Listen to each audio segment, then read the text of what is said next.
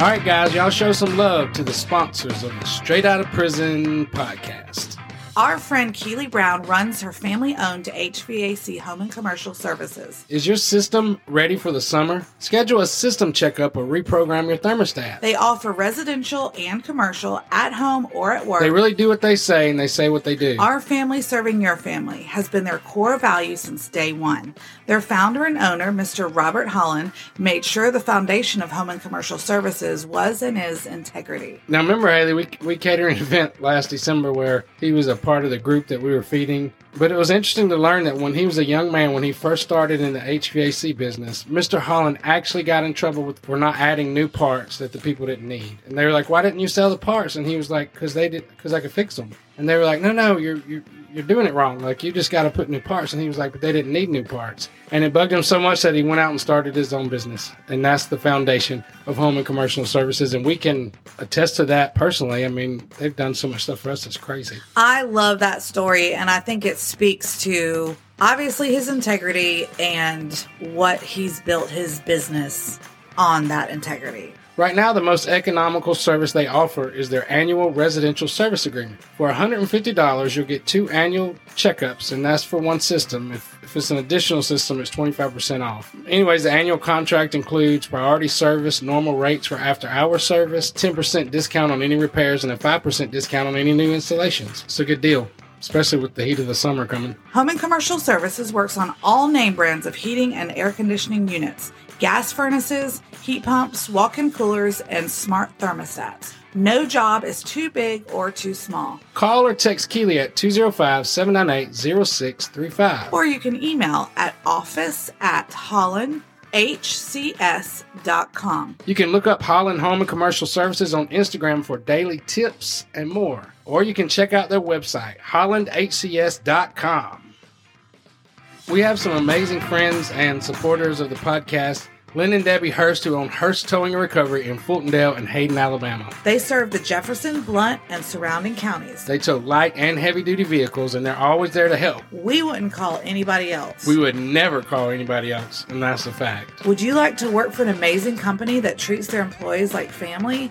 The Hurst are hiring. Full and part-time positions. Give them a call today. Hurst Towing is there 24 hours a day, 7 days a week. They've been in our area since January of 1987. They have a heart to serve, and they love making an impact in the communities they grew up in. The Hursts definitely make a difference in our world. And they have definitely made a difference in our lives. Dispatchers are always ready to receive calls at 205-631-8697. That is 205-631-TOWS. TOWS. You get me every time with the toes. Or check out their website at hursttowing.com.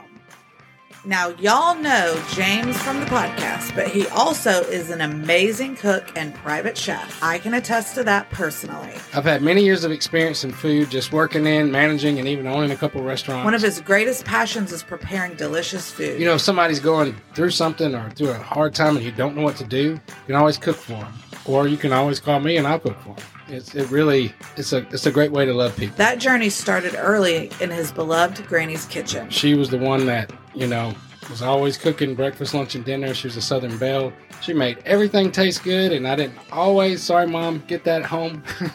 But Granny taught me how to cook, and I've never looked back from that. James is a Fox 6 Good Day Alabama monthly contributor. It's one of the honors of my life. I love cooking on TV. I love hearing the feedback. I love going in there and having people email me and ask questions. It's fun. And his peanut butter cobbler recipe was featured on the Food Network show Carnival Eats. That was kind of a big deal. I mean, it was... It wasn't like I got paid for it, but it was a lot of exposure, and it was really fun. Head over to chefjameskjones.com to join our email list. Once you do that, you can stay updated on everything that we're doing. CrossFit Mophobia is owned and operated by Hayden Setzer. Hayden has a degree in exercise science and wellness with a minor in coaching. She is CrossFit Level 2 certified and Precision Nutrition certified. CrossFit Mophobia is located at 222 Decatur Highway in Gardendale, Alabama. Email crossfitmophobiainfo@gmail.com or call or text 256-303-1873. Or you can look up everything she does on Facebook and Instagram. CrossFit Mophobia.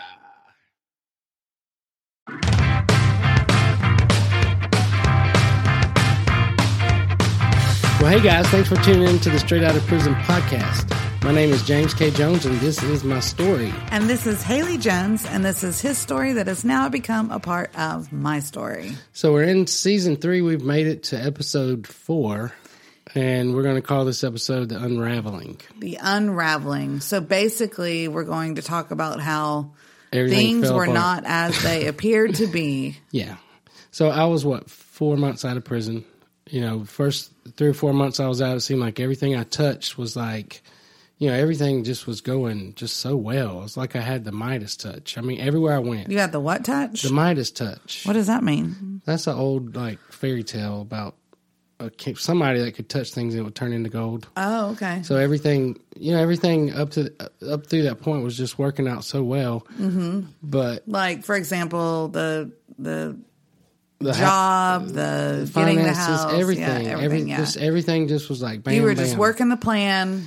I had the plan. I was following the plan, working the plan. Everything was just yielding incredible results, and I was so excited, and it was crazy. Kind of like the first day of a diet, just working it. It's doing. Then day 2, it's like it sucks. No, it was more than that. I was 4 or 5 months in before things started. I had I know. There were like red flags. I had stuff, but then, I was trying to think the best. In a lot of ways, I didn't know what I didn't know. Right. Especially about like the church world and privately owned restaurants and, just things I didn't know. But also, I mean, I'm curious to just jump into it because I'm wondering how much of this stuff is just real life stuff that happens to everyone. Now, it is real life. Yeah. It's just what you navigate through. But I was a little starry-eyed. I was in a new city. I was in a new job and a new, straight out of prison, and I was, honestly, I just had so much energy, just like life. I'm ready to live life. I'm ready to do things. Yeah, after being locked up for almost 8 years. 7 years. 7 years. So what was the first thing that unraveled? Probably the church. It all happened at once, really. Really? Okay. But let's just start with the last good thing that happened was, I got my little duplex, and I had it for 2 months before I moved in because I was supposed to be at Shepherd's Fold till February the 13th was my 4-month mark. But remember, if you go a couple episodes back, Joel let me go early because he said that I was treating his program like a necessary evil, and right. I was ready to go already. I mean, it was time for me to go. I had an apartment, I had everything I needed, but then it wasn't quite ready to move in, so I stayed for 2 or 3 weeks at Tommy and Brenda's house. Mm-hmm. But then me being there every day, it was so easy to be there. It was, I had my own room, my own space, everything. It was a nice house. And they started floating the idea, you don't have to rush off. You don't have to rush off. And I was like, no, I have to stay with my timeline. So I was supposed to move in February. I got to move in February. I just, that's how I'm wired anyways. It is how you're wired, even to this day. Have the plan, work the plan, keep the plan. But some of the ladies at the World Victory Church thought it'd be nice to throw me a housewarming party. Because, I really didn't have much of anything. My mom had given me a washing machine and dryer, and then my dad had a bedroom suit that was at my granny's in Atlanta that his grandmother bought for him, and she told me when I was a little kid, he's going to give you this when you're old. So I had reminded his wife of that, my stepmother, Pat, when they got married. It was like, if you ever get rid of that, Granny Green said that was mine. So while I was in prison, they moved in a new house, and they put that over at my granny's because they thought probably I would go live with her. But then I didn't. But then, so I went and got, my bedroom suit from there. But that was all I had. I had a bedroom suit. I had a washing machine and dryer. Thank you, Mama. And a car. Yeah. So, but I didn't have much else.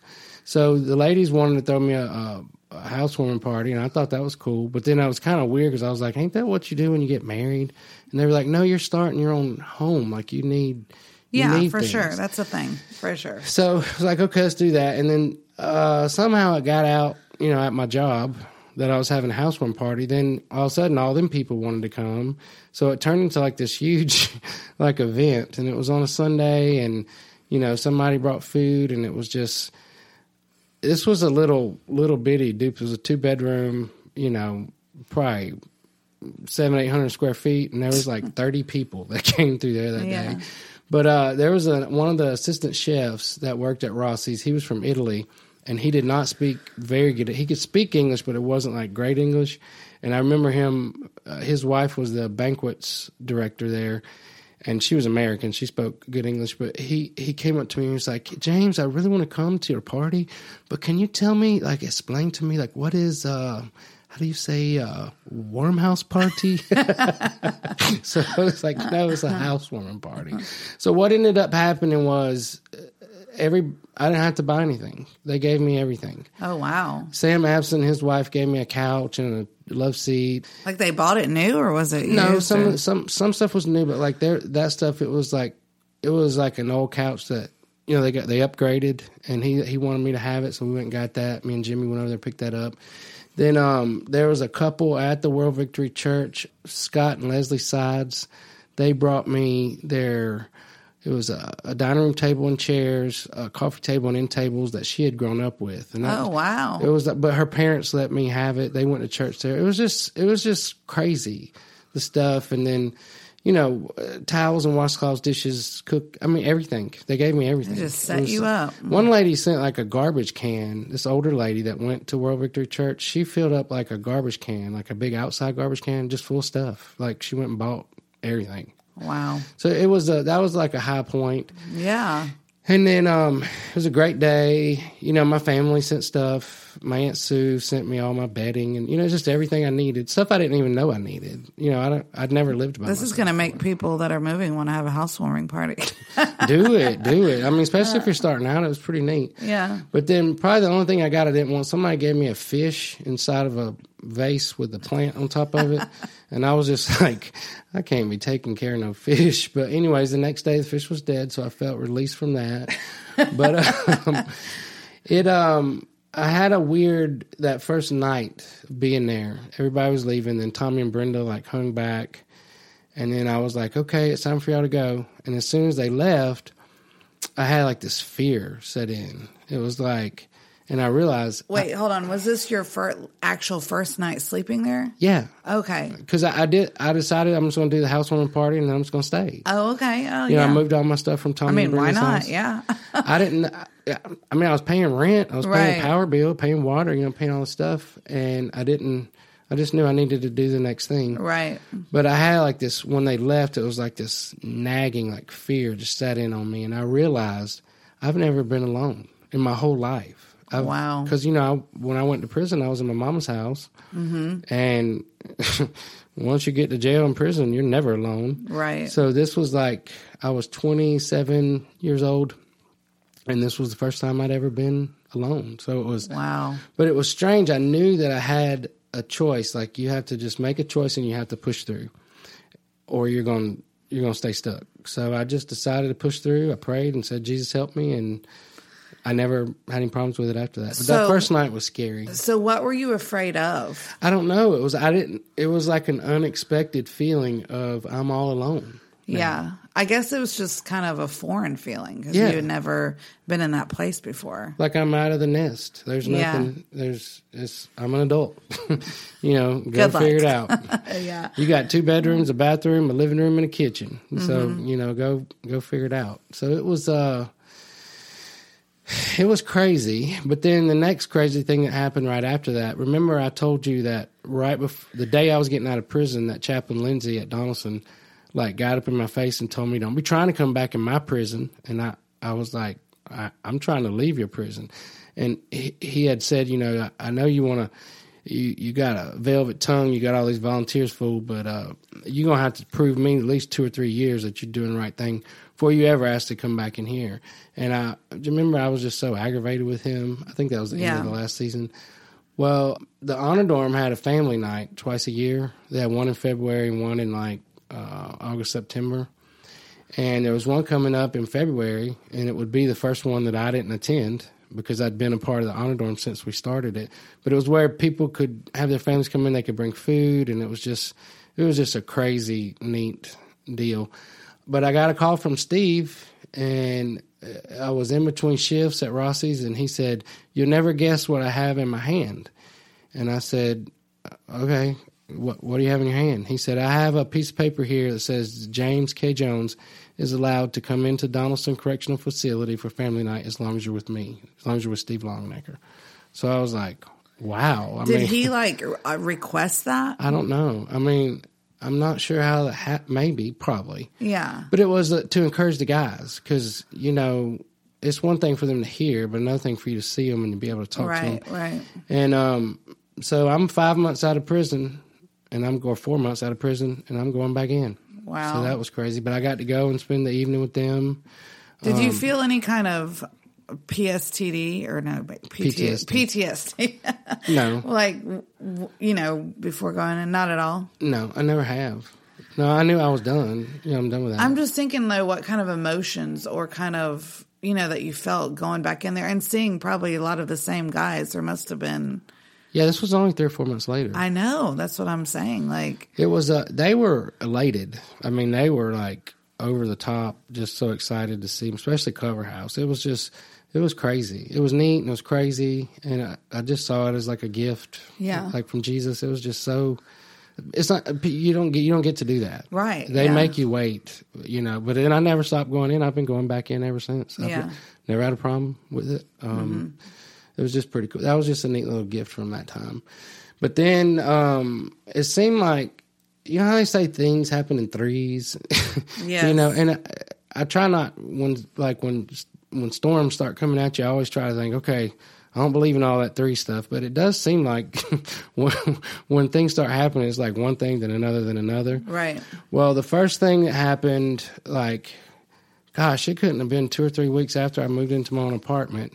There was some kind of controversy with Tommy at the World Victory Church, and I don't think I need to say what, but he had kind of a moral... Tommy, who you were living with. Yeah. Or had stayed with in the interim, yeah. So he had some kind of a moral conflict, and he got fired from the church. And then his wife, Brenda, she announced that she was leaving him. She was getting a divorce. She couldn't be with him, anymore. And they had been married for years and years, right? Yeah, 30 years. Wow. A long time.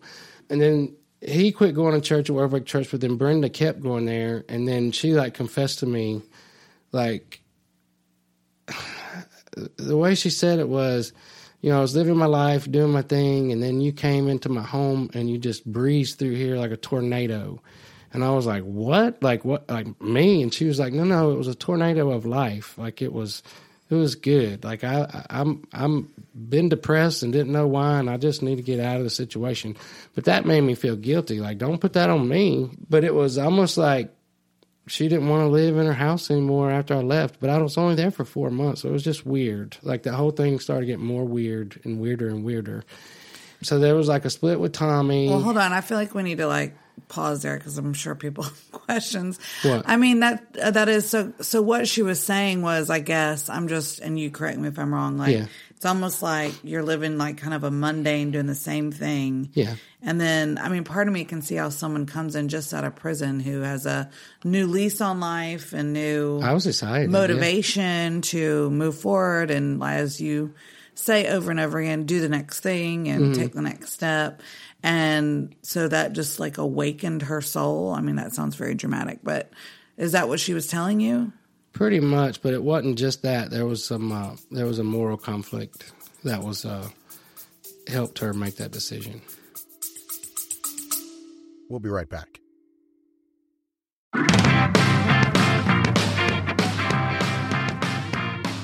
Head over to our YouTube channel for recipes, podcasts, and now we're even live streaming stuff to give you guys real glimpses into our daily lives. Yikes. You'll also be able to see the podcast behind the scenes and unedited live streams. We've added the first 5 seasons of the Straight Outta Prison podcast, and even if you've listened to all of them, check out the video format to see pictures, behind the scenes, and a whole lot more. And while you're there, please hit the subscribe button. It won't cost you anything, but it does help us reach our goals to reach a larger audience. Look up Chef James K. Jones on YouTube. Hit the subscribe button so you never miss a recipe or a podcast.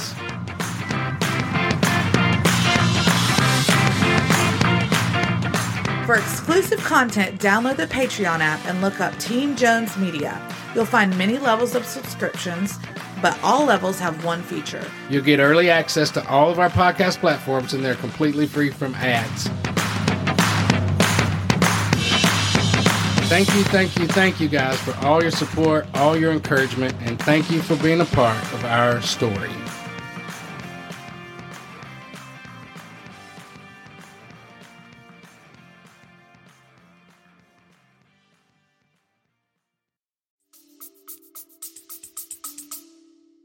You mean between her and Tommy? Yes. Yeah, okay. So I guess, too, it just kind of made her stare truth what was really happening. Yeah, like she came to a place of... And needed to do something different. Like and I told you in the last episode, I started realizing like most of the stuff with Tommy was a facade. Mm-hmm. Like he had a wallpapering business and then he was a pastor at this church. But then if you get to know him, like if you scratch the surface, you realize like, no, all this is a mess. Like everything is like half truths and a mess. And I just, if I ever say anything to him, he'd be like, "Who do you think you are? You little wet behind the ears, you little green," like telling me I didn't know what I was talking about. And it got bad really quick. It went bad. It's interesting though how, someone like that can be used for such great things, and he helped you so much. He did, and I'll never take that. Equipped you in so many ways, tangibly. Believed in me, was there for me. Right, but he had his own issues going on. We all, on this side, we all have issues. That's what I'm saying. And that's one thing I love about, our pastor Chris, like he says that everybody, when you go to church, you wear a mask because that's what you do at church. So you have to find people that you can get in relationship in small groups to take the mask off and be honest, because you can only be healed if you're honest. Mm-hmm. Like and you don't have to tell everybody all your business, but somebody needs to know your secrets. Right. Because what do they say? You're only as sick as your secrets. Like you can't be free until you get the secrets out.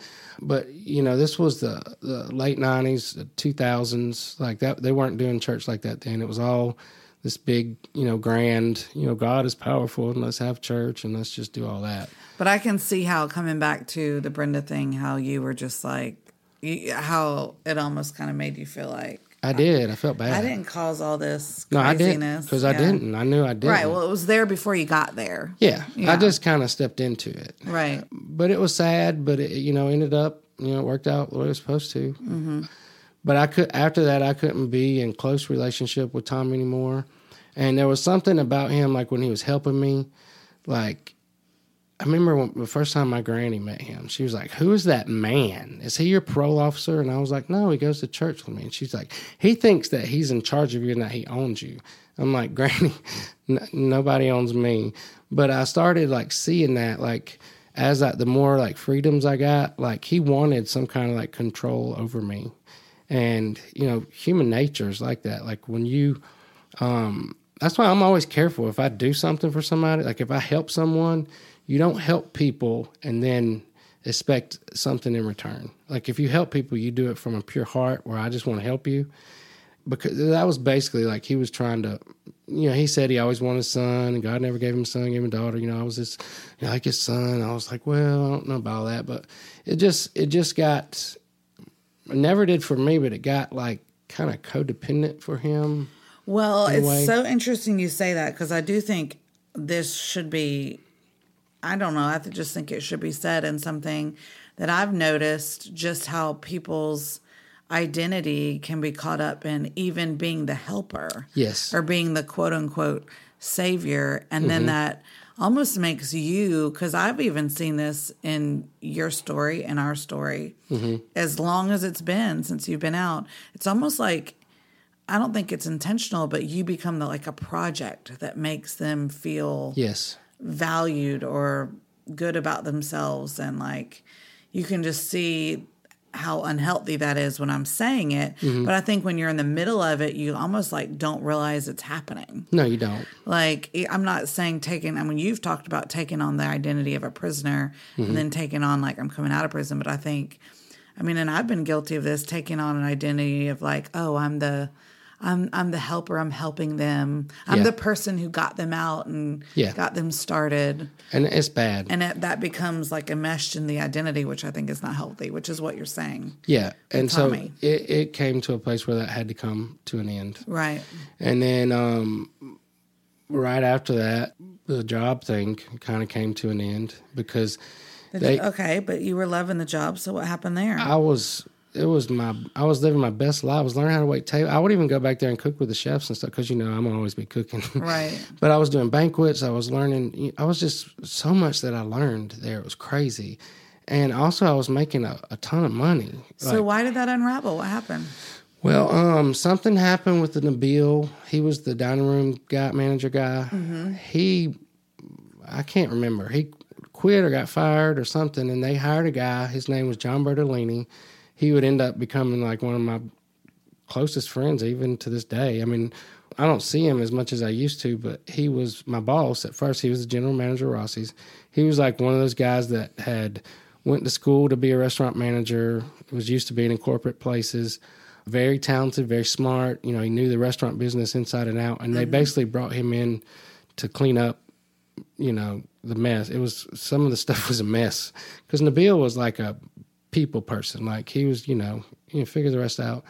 But they hired him, and he came in, and he was there for like 3 or 4 months, and we became like close friends. But it never really crossed like the boundary of him being my boss. But there was just a lot of mess, and he would always call on me to help him. Mm-hmm. And I remember one time a conversation that he and I had. We were short, and we had these banquets and all this stuff going on, and he was just like in a panic. And I was like, I told him about the honor dorm, like how we came up with a plan to make it work. And I said, I've learned, we can if we have a plan, we can figure it out with the people we got, and we can execute it and do it. And he looked at me like I was crazy. And I was like, no, let's just sit down. We only had like an hour. Let's come up with a plan. And we did. And we killed it, knocked it out of the park.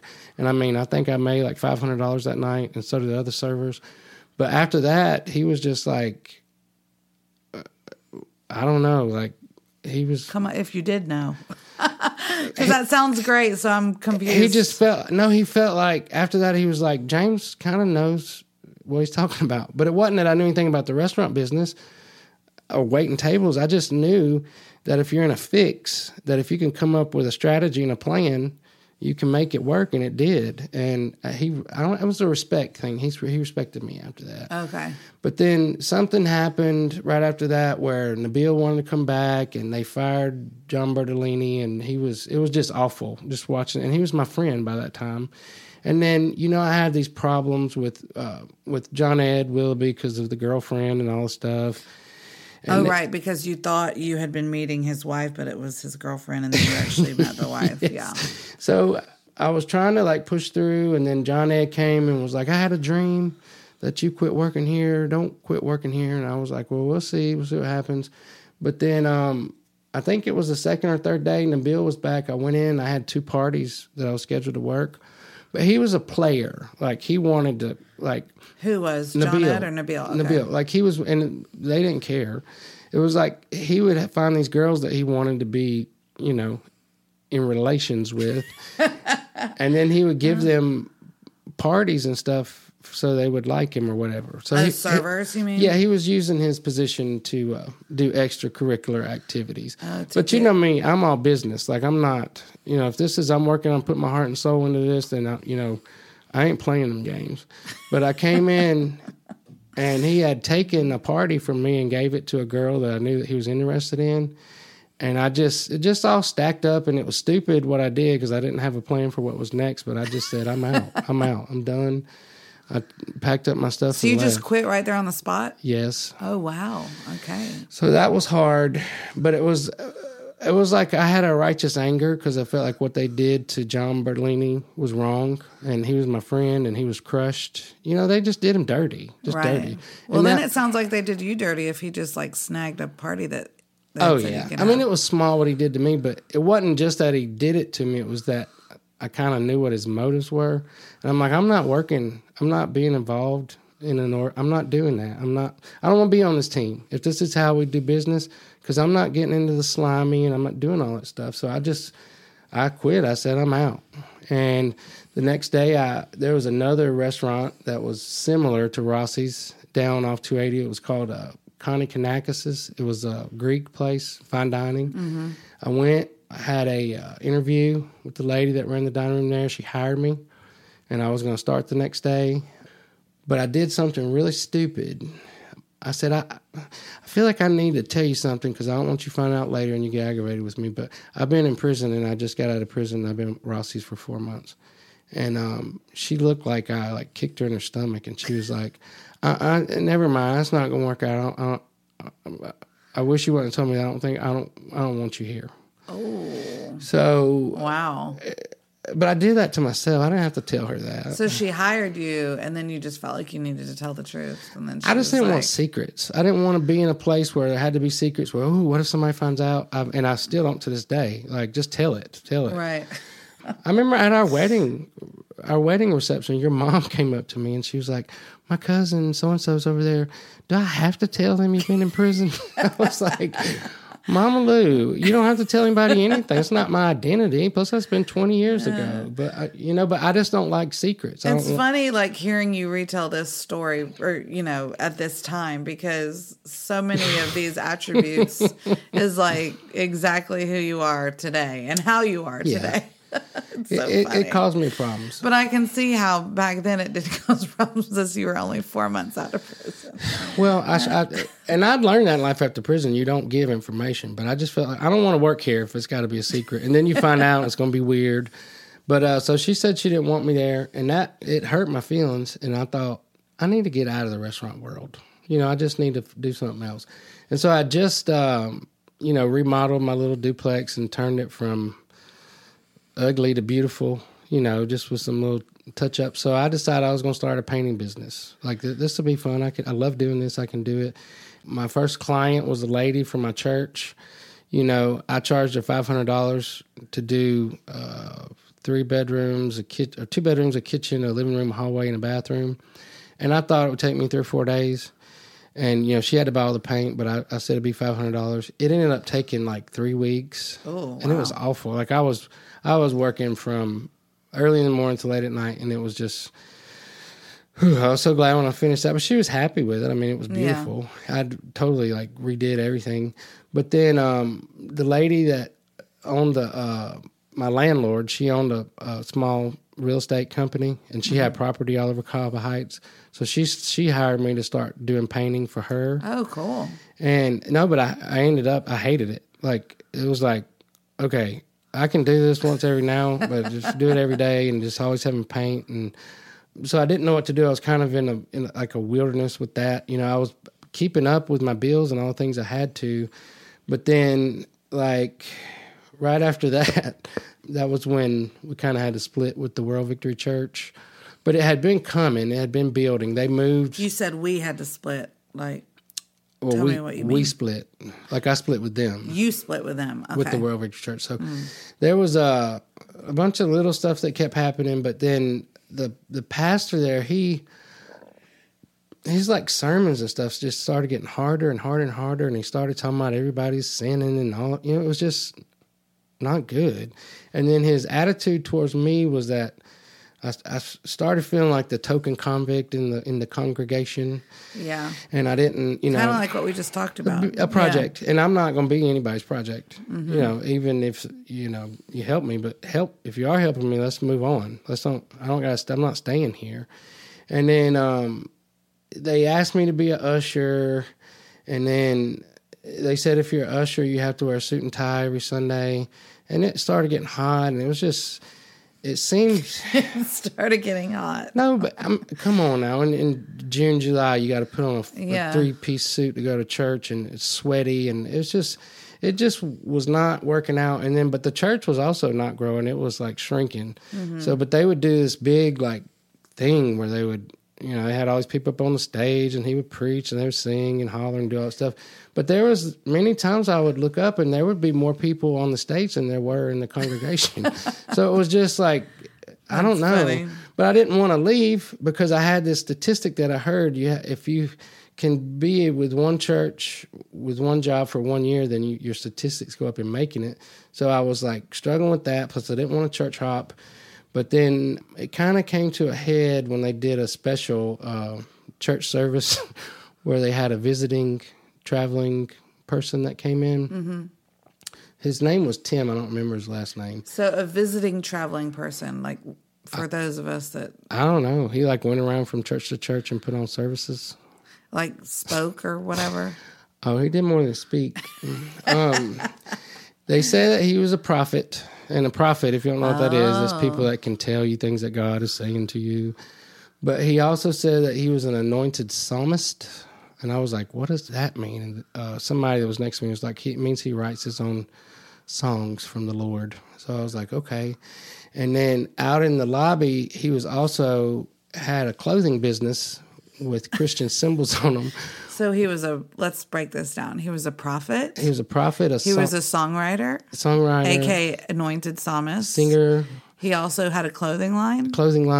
It's called Zion Clothes or something. Some religious thing attached to it. But they were like, it was like, ain't nobody finna pay $80 for no pair of jeans, especially looking like that. Were they anointed jeans? Were they? He said they were, but I'm not into all that. So he started off the night with a little message, then he was going to do the prophecies.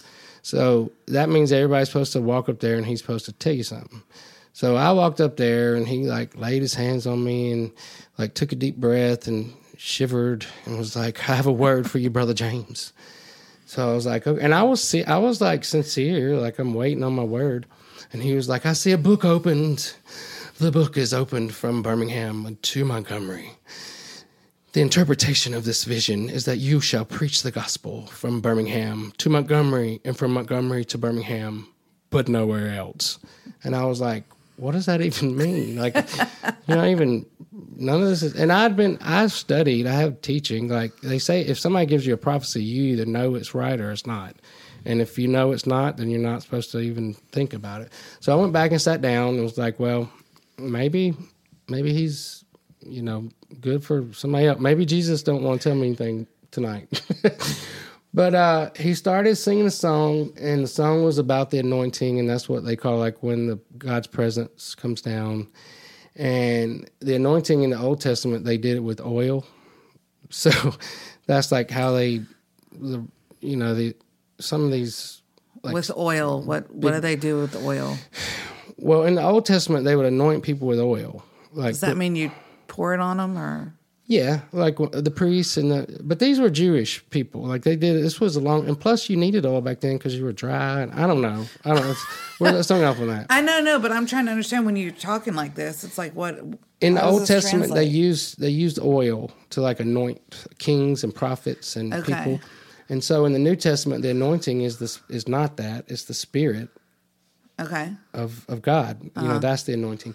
So he started singing about the anointing, and he's up there, and he's got like one of those little pop-up keyboard things, and he's up there, and then he starts singing about the anointing, and then he starts calling it the grease. And he says... A.K.A. oil. Yeah.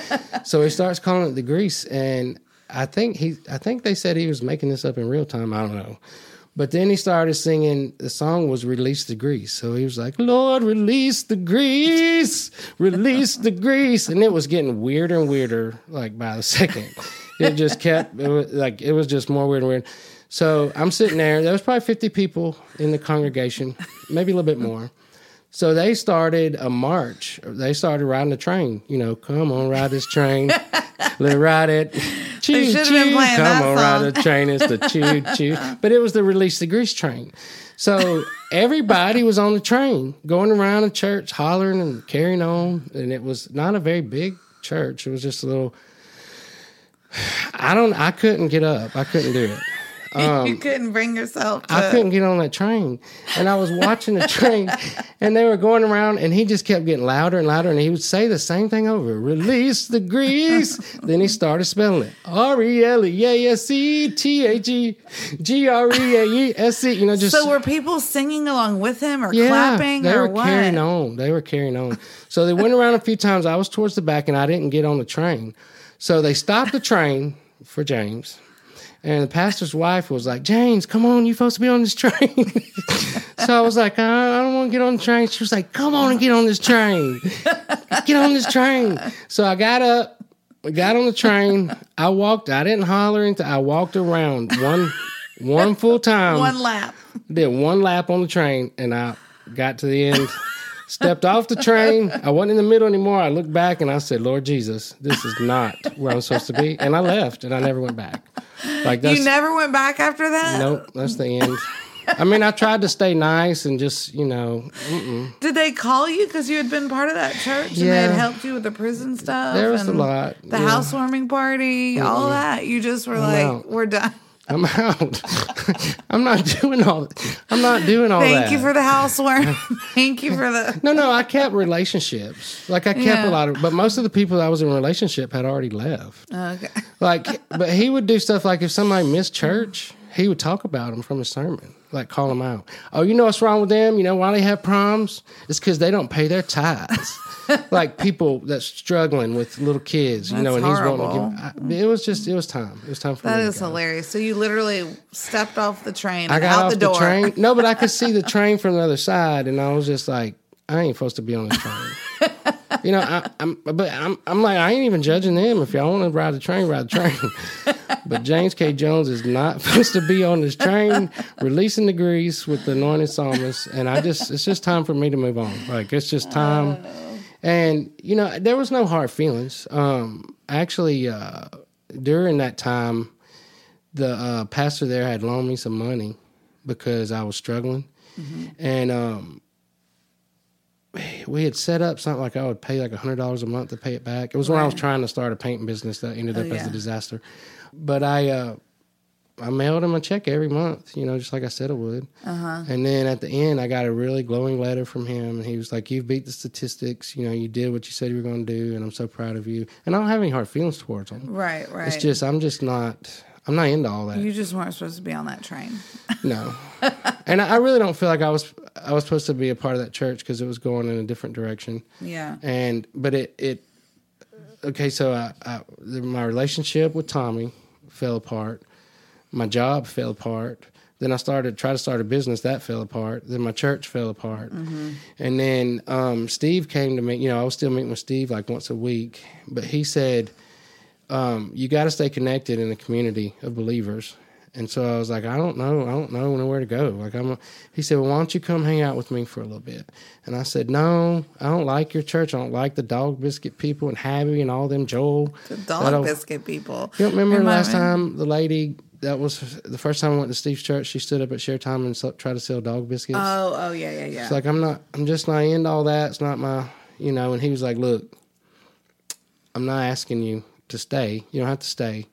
But you got to be connected somewhere. You're connected to me. Just do this for a little while till you can, clear your head, figure out what you want to do next. And I'm here and I'll support you. Mm-hmm. But he said you have to be plugged in a community of believers. Yeah. You have to. You can't just not go to church. And I was like, I know that, but it's just I don't want to go to that church. Right. But I felt like I didn't have anything else to do, so I went to his church, and I didn't care for it. But then there was that whole thing about, I still had, was interested in his daughter. But then... Oh, yeah, the sparks had flown. Yeah, but then right after I started going to this church, she got engaged to her little boyfriend. Oh, okay. So that was rough. I mean, it was like, well, I don't know. It was just a depressing time. Yeah. So all that stuff, my first 3 or 4 or 5 months started feeling like, where I thought I had the Midas touch and everything was great. And I'm, hey, how you doing? It all just landed where everything just fell apart. It was like you were done with the honeymoon period of coming out of prison. Now it's time to get into real life. Right. And then that just led me to, honestly, that first summer I was in a deep depression. I lived by myself. I was by myself. Mm-hmm. I think the first thing that really shocked me was I didn't have any air. And I didn't know. Air conditioning? No, I didn't know I didn't have any air. I remember there was one of those, it was a small apartment and the heat was one of those little furnaces that was in the hallway that kind of heated up the whole house. Oh, because you moved in February. Yeah, I didn't. But I didn't have any air. There was no central heating and air.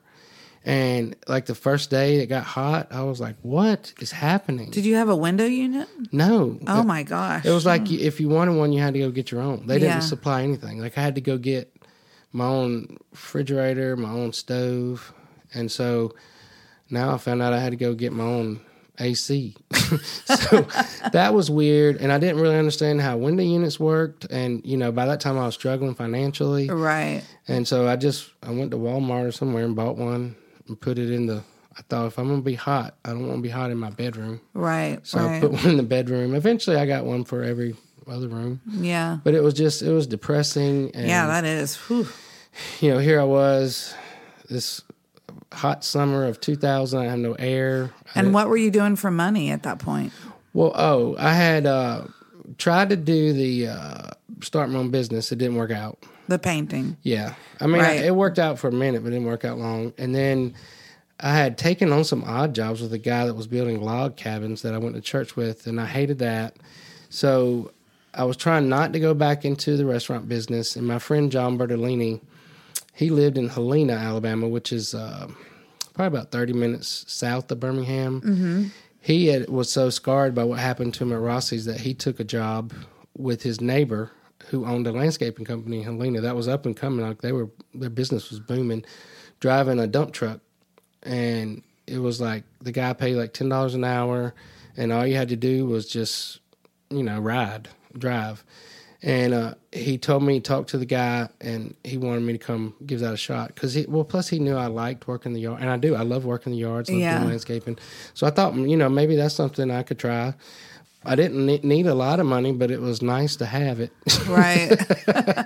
You know, like my household bills weren't that much. My rent was only like $300 a month. Right. But so I took the job thinking, okay, I got to figure out, you know, what's next. And I was feeling like, you know, I'd always thought I was supposed to be like involved in ministry and helping people and doing something. And none of that was working out. And so I thought, well, if I can do drive the dump truck, you know, I'll just start studying with tapes and stuff while I'm doing that. Mm-hmm. And I drove the dump truck for one day. It was basically you had to go somewhere and they had to fill it up and then you had to bring it back and dump it out. And when I got back at the end of that day, the boss, his name was Greg, he was like, man, that's service. And I was like, what are you talking about? I'd gotten like 10 loads back and forth in my 8 hours, and most people only got 7. And I was just like, I was just doing what you said. I mean, I stopped. I took an hour for lunch, like I did everything you told me to do. But he was impressed with me, and the next day I came in, and he's like, I decided to put you in charge of a landscape crew. And I was like, I don't know about that. So he throws me the keys to this brand new, like, $100,000 truck and gave me, like, 7 workers and sent me out. And did you know what you were doing? No, I did not. I didn't know anything about it, but he just said, I know you can figure it out. And I'm here, you know, gave me walkie-talkies. I mean, I was kind of having fun at first, but then it just kept, because you know me, I'm not into like, well, not that I'm not into, I'm not like wired. I don't do good with like heavy equipment or fixing stuff. Like I can like paint something, I can plant a tree. I can't build a wall, you know, I can't do, but they built like walls, they put in sprinkler systems, and I was always tearing up something. Something was getting, like I would rip the bumper off or knock the walls down. Or one of the funniest stories about that summer was I can't back up a trailer. Even to this day, I can't back up a trailer, but we would have to pull trailers with the Bobcat on it. And trying to back it into the yard at the end of the day, I knocked a wall down that was built out of like cross ties. And so the Mexicans that worked on my crew, I would pull in to the thing, and they knew I couldn't back it up, so they would take the Bobcat off, and there was like 6 of them would like physically pick up the trailer and move it so that I could just back it in. And it was fun. He was only paying me like $10 an hour, but then if I had overtime, he'd pay me in cash. So I was making it, but I was hating it. Mm-hmm. And then the last job I did for him was like the end of that summer, was where we had to put in sprinkler systems. Mm-hmm. And so we had this thing called a trencher, and you would have to go in, you'd have to dig like 6 feet or 4 feet, I can't remember. But with a trencher, if there's any kind of wires in the way, if it's a phone wire, a gas line, and you hit it, it's gone. So, and then you have problems with the homeowners. And I did that all the time. Like I was hitting the gas, or what, my cable don't work, or my phone's out. And so it was hard. Mm-hmm. And the last one I did for Greg was in Vestavia. It was a big house that we were there for like 2 weeks. We did all kind of stuff, but we were putting in a sprinkler system in the back. And I'd started to trench a hole, and I was at the edge of I don't know if a trencher is like a thing that goes down in the ground, like you lower it with a switch, and it goes down, and it creates like a little thin hole to be able to run pipes through for a sprinkler system. But as I was lowering that down in at the edge of the yard next to the fence, it hit a rock and it bounced. And when it bounced, it grabbed the chain link fence. Oh my gosh! No, it was a miracle that I didn't get hurt. But it was like the fence was there one time, 1 minute, and the next minute the fence was gone. And then it was just, there were just poles standing there, and I felt like the poles were mocking me. Like, what are you doing? What are you doing here? You feel like the poles were mocking you? They were mocking me. The poles were just looking at me like, why are you doing this? Like, this is not, because I'm not even good at stuff. Like, I can play in a flower bed, but I can't do. So I got my little walkie-talkie. It was like you go, and it was a phone too, but if you did it, all the people would hear you. Right. So I was like, does anybody know how to fix a chain link fence? And my boss was like, why? And so I drove back that day. I went in and I said, look, I appreciate you giving me an opportunity. This has been something. A hard summer. You know, I mean, he paid me the best he could. He did. Yeah. I mean, you know, I got sun poisoning now and I'm miserable. And I said, I'm tired of tearing up your equipment and you have this sadness about me and you want to keep letting me do it. But I'm not made for this. So I said, I'm putting in a notice. I need to put in a notice and I need to do something else. And he said, well, if you don't work here, what are you going to do? I said, I'm going back to my world. I'm going back to the restaurant world. I'm going to get me a job in a restaurant. And he was like, how long do you think that would take you to do that? And I said, I could probably find a job by the end of the day. And he said, well, you're free if you want to just be done. Oh, no, he was a good guy. Yeah. He knew you're my story. Free. And but he was like, if you ever need anything, I'm here. And he became like a friend. What's his name? Greg Edens. He's still. I mean, that landscaping company's humongous, like Walmart world. What's the name of it? E&E Landscaping. It was two brothers. Okay. Their last name is Ed, and so it's E&E. Yeah. So I moved on from that, but you're free. Just everything just fell apart, and I was back. Trying to. I still had all the fines, and it was a hard summer. And then I guess maybe just to top that all off, my mom was having health problems. And she needed surgery, but she was in some kind of situation. And so I told her, if you just come up here, I'll take you to UAB and we'll figure it out. So her husband/boyfriend, they'd been married at one point. He brought her up there and dropped her off. And then I took her to UAB and helped her get some surgery. But it was hard having her. I'm like, Mom, I never knew you talk so much, like all the time. But then I found a job in Mountain Brook at a place called the Lemongrass Bistro. Mm-hmm. And it was in the mall there in Mountain Brook. It was real fancy. And the lady that ran it, she was like amazing chef. Like to this day, my mouth waters thinking about the food that she made. But she was in Mountain Brook and she hired me to be a server. And for people that don't know, Mountain Brook's like the richest part of Alabama, maybe even the richest part of the Southeast. But they don't tip good. You would think if somebody had a trust fund and $2 bazillion, they'd give you a good tip if you wait on them. Yeah, Mountain Brook is known for old money, I guess, and they say it's something about the fifth. It's definitely top 10 richest zip codes in the country. Oh yeah, but it's old money. It's interesting. It's beautiful real estate, old money. I always wonder what does that even mean? Where does old money come from? Like if you had your ancestors or your grandfather or somebody started like Coca-Cola or Birmingham News or Walmart. That's old money. Like you just have more than you need. But anyways, I worked for her for 2 or 3 weeks and. She was always asking me to go run to Sam's for her. Take the keys to my Mercedes, run to Sam's and buy this, that, and the other. But she wasn't paying me. She was paying me when you're a server, you get paid $2.14 an hour. Or you did then. I'm not sure what it is now. But then. Oh, yeah, because you get your money in tips. Yeah, but then I wasn't making any money in tips. But then I think it came to an end for me. There was a hair salon upstairs, and I waited on these girls, and it was like 6 of them that came. They were having like a little office party. And we just had the funnest time. And there was this African-American girl, when I brought the bill, because she charged a lot for her food, she was like, we're going to pay this bill, and we're going to tip you good because you did great, and this is not your fault. But I want you to go back and tell your boss lady, if she want to know why this place is empty, look at what she charging, because she overcharged. And then I was like, well, I can't work here if I can't like pay my bill. There's no reason for me to get dressed and come here. Yeah. So I had moved on from that, and I ended up, the day that Mom had her surgery was while I was trying to find another job. And I had taken her to UAB, and I was with her all day down there. And I literally had $3 in coins in my pocket. That was all I had, like, to my name. And like, wow. I was trying to take care of myself. Now I had my mom trying to take care of her. And like just that fear, like I was just scared. Like, what am I going to do? But it's like, I knew I just needed to keep stepping. And I never missed anything. I never missed a rent payment or a bill or a fine. I made it through, but it was so hard. But in that moment, you literally had $3 to your name?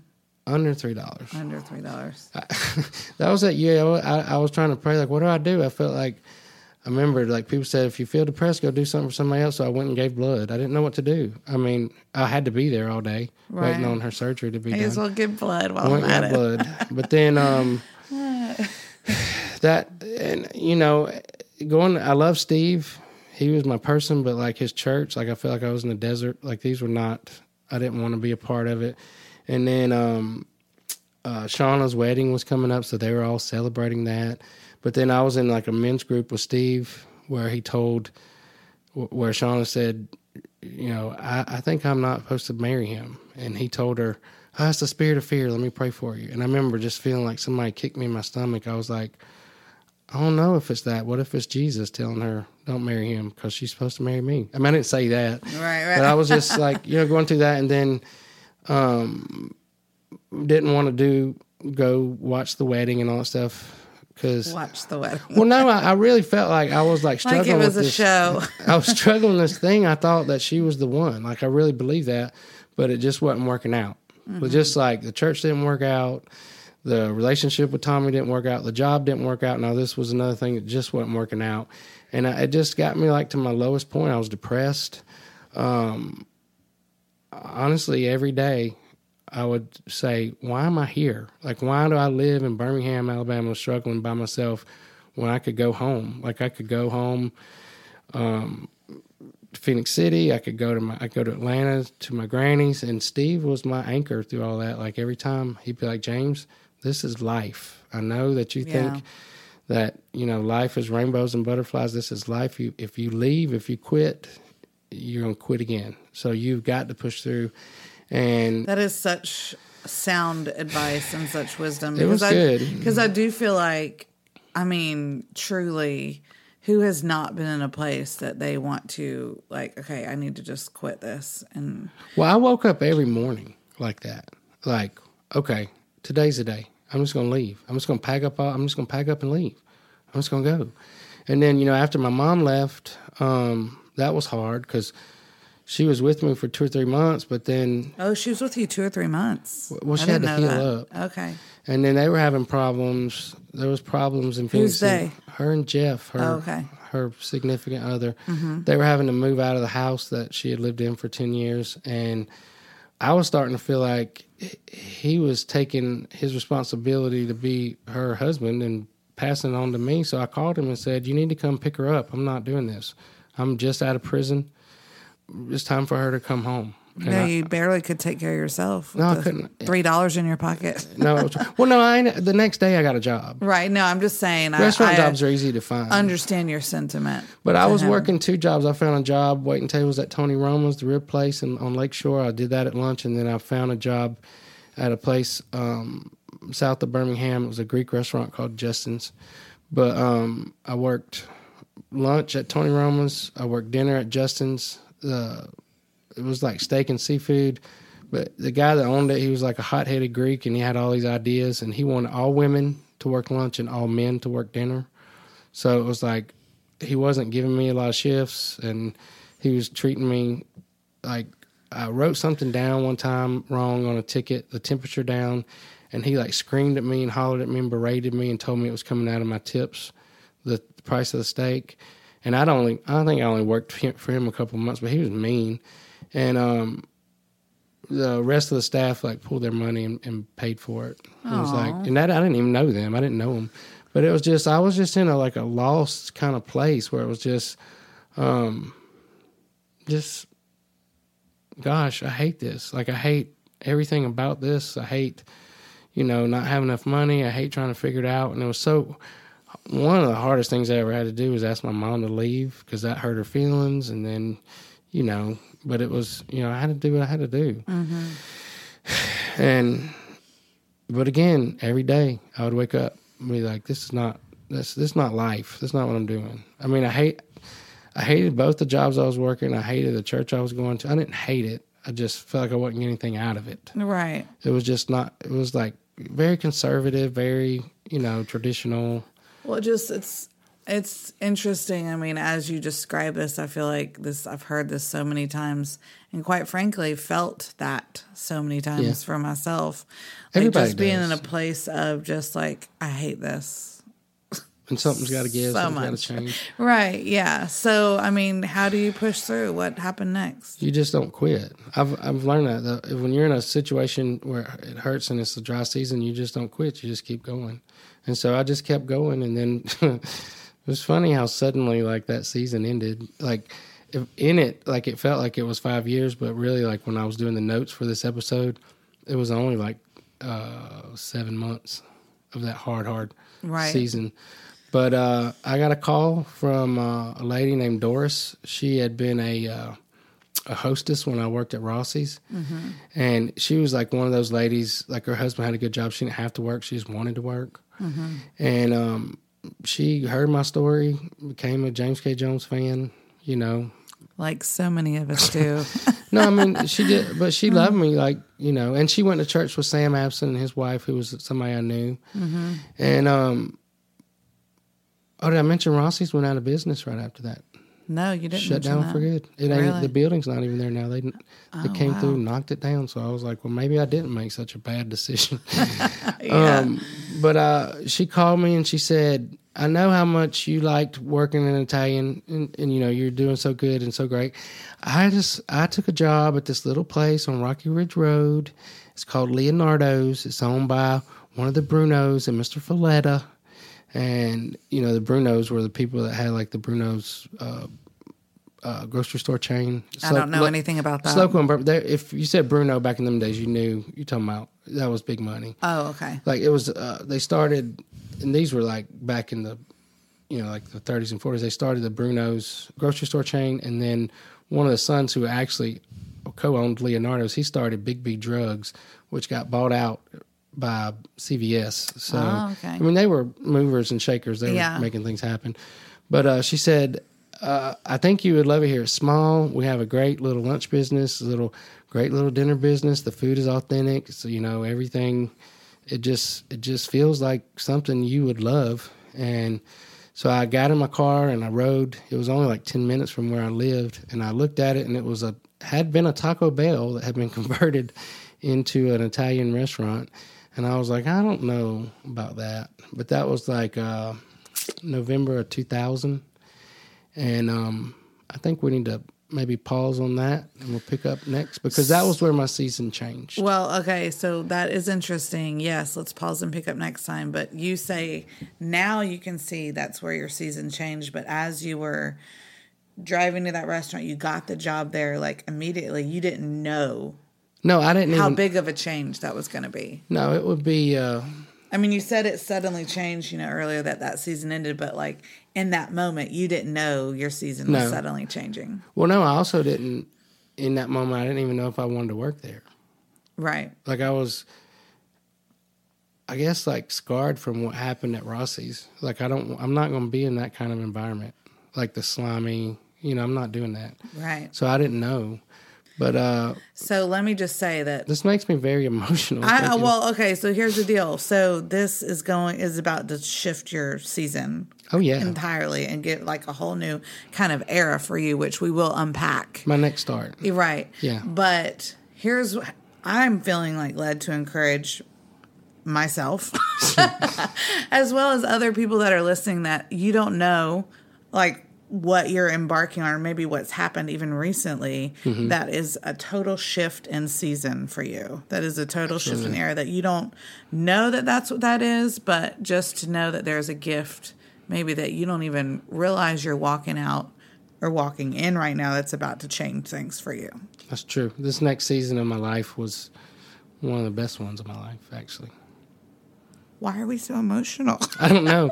We're both starting to cry right now. What is our problem? Because you know the story, yeah. And we'll tell the story in the next one. This was a family-owned restaurant, and Mr. Folletta and his family became my family, basically. Yeah. I mean, not my family, but like family. And they took me in.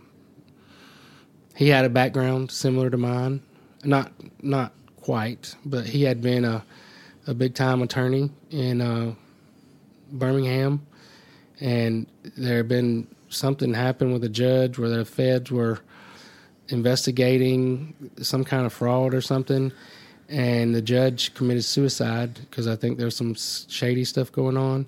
And somehow Mr. Folletta's name got caught up in all this. And he ended up getting charged with something that he didn't do. But because he was a lawyer, he knew if he made a deal that it would ruin his life, so he went to trial. But when he went to trial, he lost, and he had to go to federal prison for a couple years. And then when he got out, that's when he started Leonardo's. I actually did not even know that part of the story. Really? Yeah. That was our first thing that really connected us. Okay. Was I was straight out of prison, but so was he. I did not know that, but we will talk about that more. I know we're getting a little bit ahead of ourselves, but yeah. So we'll just entitle the next episode Leonardo's. That was a life-changing season for me. And just to know that whatever season you're in, if it's a hard one, things can change suddenly. In an instant. Yeah.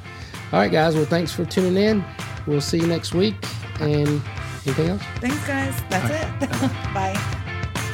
Hey, guys. Thanks so much for tuning in to the Straight Outta Prison podcast.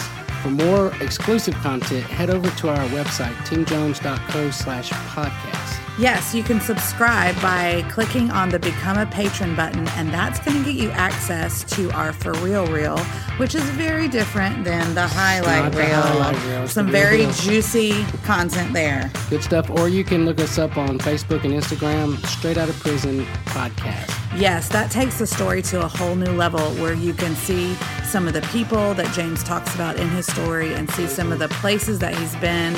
I've been loving it, and you will too. Prison recipes. Yeah, all the things. Good stuff.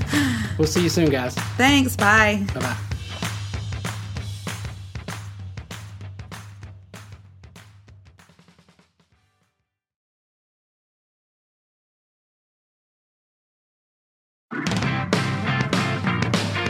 Hey guys, we hope you enjoyed the podcast. Written and produced by the Team Jones Company. Yours truly, James and Haley Jones. If you're interested in advertising with us, head over to teamjones.co and click the Join Forces button. We've redesigned our media kit with some exciting new details. If you'd like more information about being a sponsor, email me, Haley at teamjones.co. It's not .com. The best way to support us is by telling your friends and family about the podcast. Other ways to support us is by liking and sharing the podcast and giving us a review. Well, as long as you think we did good. Or you can follow us on social media, Facebook, Instagram, YouTube, and more. Thank you guys for all your support, all your encouragement, and thank you for being a part of our story. All right, guys, y'all show some love to the sponsors of the Straight Outta Prison podcast. Our friend Keely Brown runs her family-owned HVAC home and commercial services. Is your system ready for the summer? Schedule a system checkup or reprogram your thermostat. They offer residential and commercial, at home or at work. They really do what they say, and they say what they do. Our family serving your family has been their core value since day one. Their founder and owner, Mr. Robert Holland, made sure the foundation of home and commercial services was and is integrity. Now remember, Haley, we catered an event last December where he was a part of the group that we were feeding. But it was interesting to learn that when he was a young man, when he first started in the HVAC business, Mr. Holland actually got in trouble for not adding new parts that the people didn't need. And they were like, "Why didn't you sell the parts?" And he was like, "Because I could fix them." And they were like, "No, you're doing it wrong. Like, you just got to put new parts." And he was like, "But they didn't need new parts." And it bugged him so much that he went out and started his own business. And that's the foundation of home and commercial services. And we can attest to that personally. I mean, they've done so much stuff for us, it's crazy. I love that story, and I think it speaks to, obviously, his integrity and what he's built his business on that integrity. Right now, the most economical service they offer is their annual residential service agreement. For $150, you'll get 2 annual checkups, and that's for one system. If it's an additional system, it's 25% off. Anyways, the annual contract includes priority service, normal rates for after-hour service, 10% discount on any repairs, and a 5% discount on any new installations. It's a good deal, especially with the heat of the summer coming. Home and Commercial Services works on all name brands of heating and air conditioning units, gas furnaces, heat pumps, walk-in coolers, and smart thermostats. No job is too big or too small. Call or text Keely at 205-798-0635. Or you can email at office@hollandhcs.com. You can look up Holland Home and Commercial Services on Instagram for daily tips and more. Or you can check out their website, hollandhcs.com. We have some amazing friends and supporters of the podcast, Lynn and Debbie Hurst, who own Hurst Towing and Recovery in Fultondale and Hayden, Alabama. They serve the Jefferson, Blount, and surrounding counties. They tow light and heavy-duty vehicles, and they're always there to help. We wouldn't call anybody else. We would never call anybody else, and that's a fact. Would you like to work for an amazing company that treats their employees like family? The Hurst are hiring. Full and part-time positions. Give them a call today. Hurst Towing is there 24 hours a day, 7 days a week. They've been in our area since January of 1987. They have a heart to serve, and they love making an impact in the communities they grew up in. The Hursts definitely make a difference in our world. And they have definitely made a difference in our lives. Dispatchers are always ready to receive calls at 205-631-8697. That is 205-631-TOWS. TOWS. You get me every time with the toes. Or check out their website at hursttowing.com.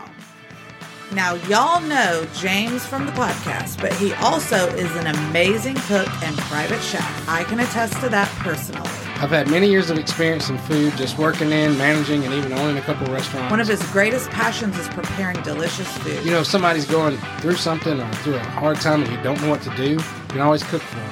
Head over to chefjameskjones.com to join our email list. Once you do that, you can stay updated on everything that we're doing.